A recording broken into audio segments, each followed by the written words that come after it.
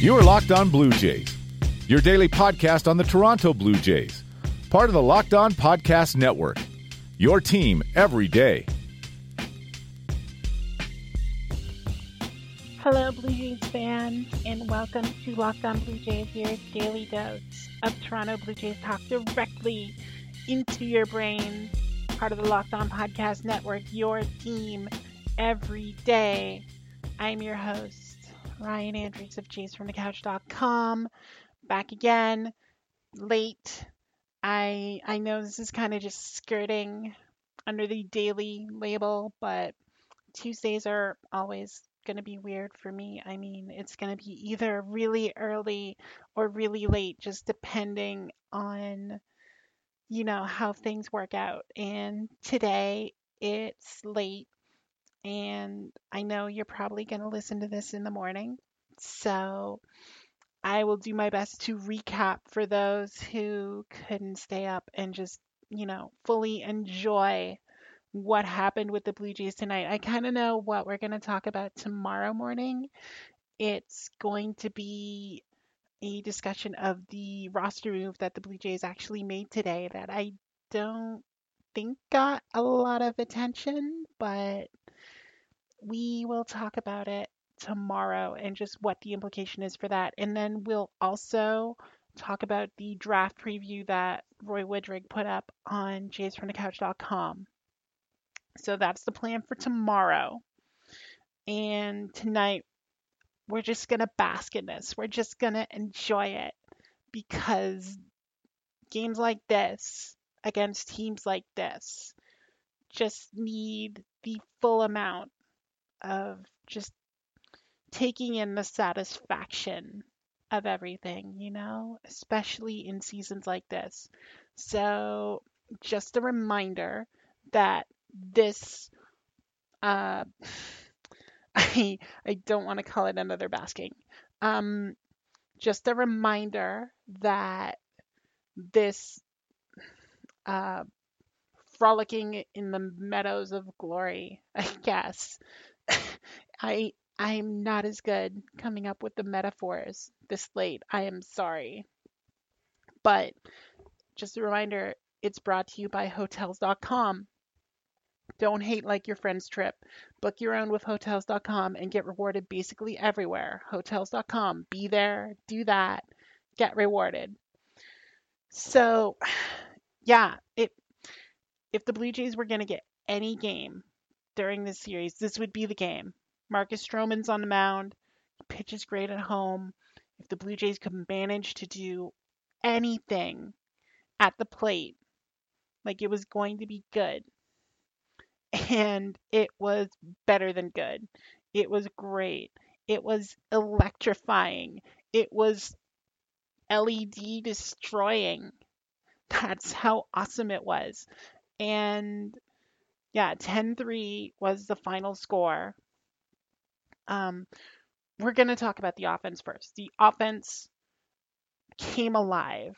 And depending on how many of you actually listened to the Jays from the Couch radio episode that dropped earlier today, you may have heard me kind of defend what happened in game one with the sitting of Vlad and just the lack of real offensive options in that lineup that looks so bad against Boston. And today, Vlad Jr. was in the lineup and Rowdy Tellez was in the lineup, and they combined to go 4 for 10 with 2 home runs and 5 RBIs. Granted, the home runs and the RBIs, all Rowdy, all his power, all his electronic destroying glory, all his ability to create jobs for electricians throughout the GTA.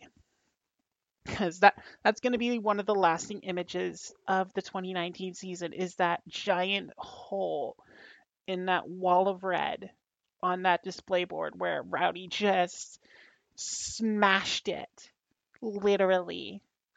So, yeah, with him actually in the lineup today, as opposed to having to sit against a lefty David Price, it was just a nice reminder of what he does bring to the Blue Jays. And it is that raw power that he has that, you know, was bankable in the days past on guys like Edwin, guys like Jose Bautista, and is kind of lacking now. Like you look at Justin Smoke so far this season, the smoke bombs haven't been coming.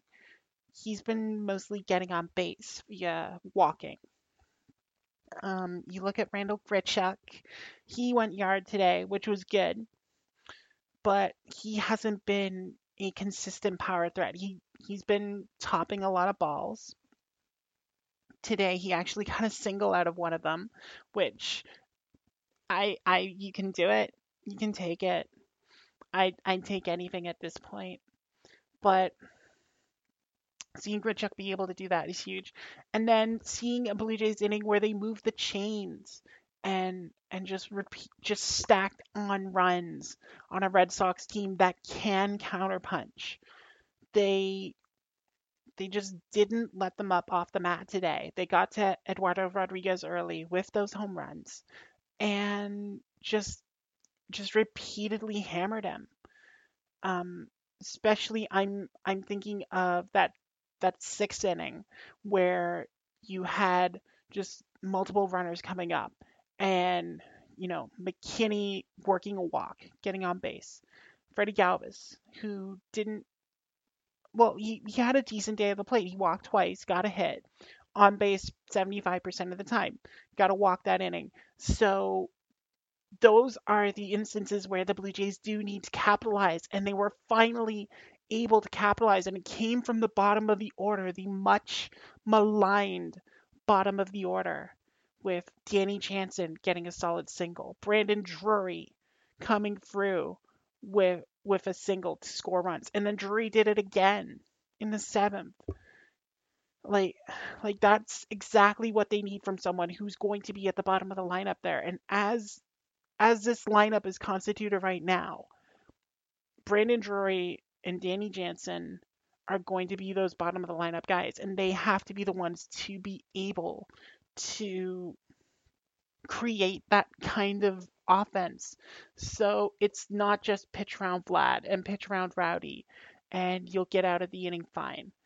No, they have to be able to make pitchers pay, and that's what they did with the opportunities tonight. And that's the biggest thing to take away from this game from an offensive standpoint. It's not the Rowdy home runs, because Rowdy's going to be Rowdy. He's going to hit dingers. That's what he does. Albert can eat his heart out, that kid from New Jersey last year. But getting that kind of production, that is key for the Blue Jays to be able to have something going, to be able to give Charlie Montoyo something to work with. So that was the biggest takeaway for me from the offense tonight. We'll talk about how the pitchers did right after this break. Just a reminder, though, if you're not subscribed to Locked On Blue Jays, why not try doing it on Himalaya? Himalaya is a great curated podcast app. Has new features every day. You can download it at the App Store, subscribe to Locked On Blue Jays, and there you go. You're done. So give it a try, and we will be right back. You are Locked On Blue Jays, your daily Toronto Blue Jays podcast. Part of the Locked On Podcast Network, your team every day. All right, we are back. So let's talk about the pitching. And I said this was the Blue Jays' best chance to get a win because Marcus Stroman was on the mound, and Marcus Stroman has been the best pitcher all year for the Blue Jays. So it was going to be an outing where you figured you would get, the performance you need. But to be honest, Marcus Stroman wasn't at his best tonight, and you could see that with just the way the pitches were swerving on him. Like, there were so many that were kind of veering away a bit from Jansen, and he had to go into the dirt to block a lot of them, and it just seemed like he didn't have the feel for it, and that can hurt you against a Boston team that is notoriously patient and has seen Stroman like a million times. So they knew what was coming. They knew what he was going to try to do, and he just could not keep it in the zone long enough to get those calls from uh, from the umpires. So it was tough to kind of watch that actually, because you could see him just continuously trying to get it in there, and like Alan Porter was giving him the benefit of the doubt a little bit, but a lot of times they weren't ending up close to the plate. So the Blue Jays should actually be really fortunate that Marcus Stroman did only get out of that with one run allowed. And he did that because when he was finding the strike zone and when he was getting the contact, it was all hitting the dirt. Like 75% of balls that were hit into play off Marcus Stroman were ground balls. That is exactly the kind of ratio that Marcus Stroman wants to be successful. And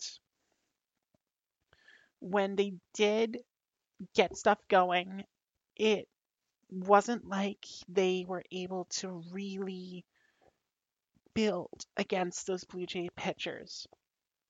And obviously the big one was in the seventh inning when the Red Sox had the bases loaded. No one was out. Tim Mayza had just come in and walked in for Benintendi. So that brought up Mookie Betts. And how many times have Blue Jays fans seen Mookie Betts do something against his team to actually get them, into a better position? But Tim Mayza stared him down and struck him out, and then made Mitch Moreland look absolutely foolish, because that's what Tim Mayza does. He just racks lefties, and that's all we need him to do. He wants to keep doing that.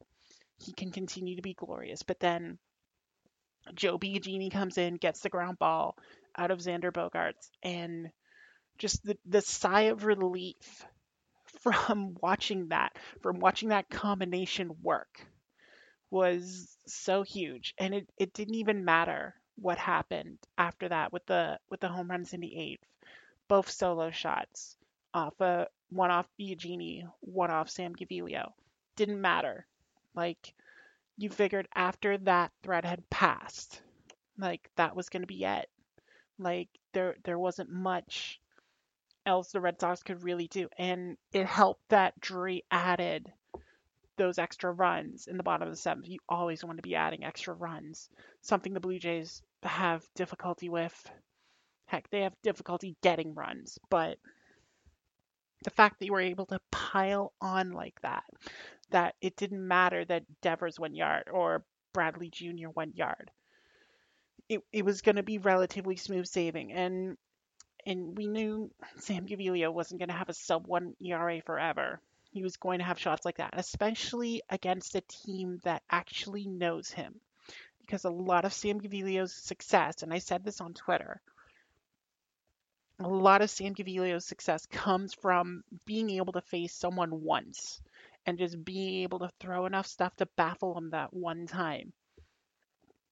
When batters have familiarity with him, it becomes more of a struggle to get his stuff across, because his stuff isn't great. We know that. We saw that last year. But when he has that deception, when he has the ability to hide himself, essentially, then he gets to be successful. And I was perfectly fine with the solo shot to Jackie Bradley Jr. because everything else Gaviglio did worked. Like, again, Mookie Betts looked terrible today. I mean, he's not looked great this season so far, but just absolutely baffled by Blue Jays pitching. And then Bogaerts as well in that ninth for the final out. Just could not do anything against Sam Gaviglio. And That's what he needs to do. And especially on a night where you kind of wanted it to be a blowout either way, because news came out that Ken Giles is dealing with a sore wrist, so he likely wasn't going to be able to pitch. So having that kind of security, having a Sam Gaviglio go out there and just shut the door was, a sigh of relief. I probably would have been all right seeing Derek Law out there even, but instead they give it to Sammy G, and Sammy G shuts the door, and that is all she wrote on the night, and that is going to be all she wrote on this podcast. A reminder, we will be back much earlier tomorrow, and we will talk about what happened with Ryan Tepera and who the Blue Jays can target in the draft. That'll be tomorrow's episode. Just a reminder, again, if you're not subscribed, to make sure you get all these episodes. I don't know why, but you can do so by subscribing on Himalaya, on Spotify, on Stitcher, on Google Podcasts, on Apple Podcasts, wherever you get podcasts. I do recommend Himalaya, but wherever you get them, you can download, you can listen to your car, you can listen to it at work, wherever you want to do it. It's up to you. You have the power to choose where you listen to it. A reminder, if you want to see stuff as I see it on Twitter and get occasional other posts like Raptor stuff and my first cartoon crush, which I kind of went off the board a little bit because, I'm a little older, but Carmen Sandiego, I mean, come on, that trench coat, what I would do to unwrap it. Anyway, I think it's getting too late. So if you want to see that stuff, follow me on Twitter at NeoAC18. That's NeoAC18. Follow the podcast at Locked On Jays on Twitter, Instagram, and Facebook. And I hope you enjoy the rest of your evening or the rest of your day whenever you're listening to this. For everyone here at the Locked On Podcast Network and for everyone at JaysFromTheCouch.com, I'm still Ryan Andrews. Thank you all so much for listening to today's episode, or tonight's episode, whatever. Y'all take care.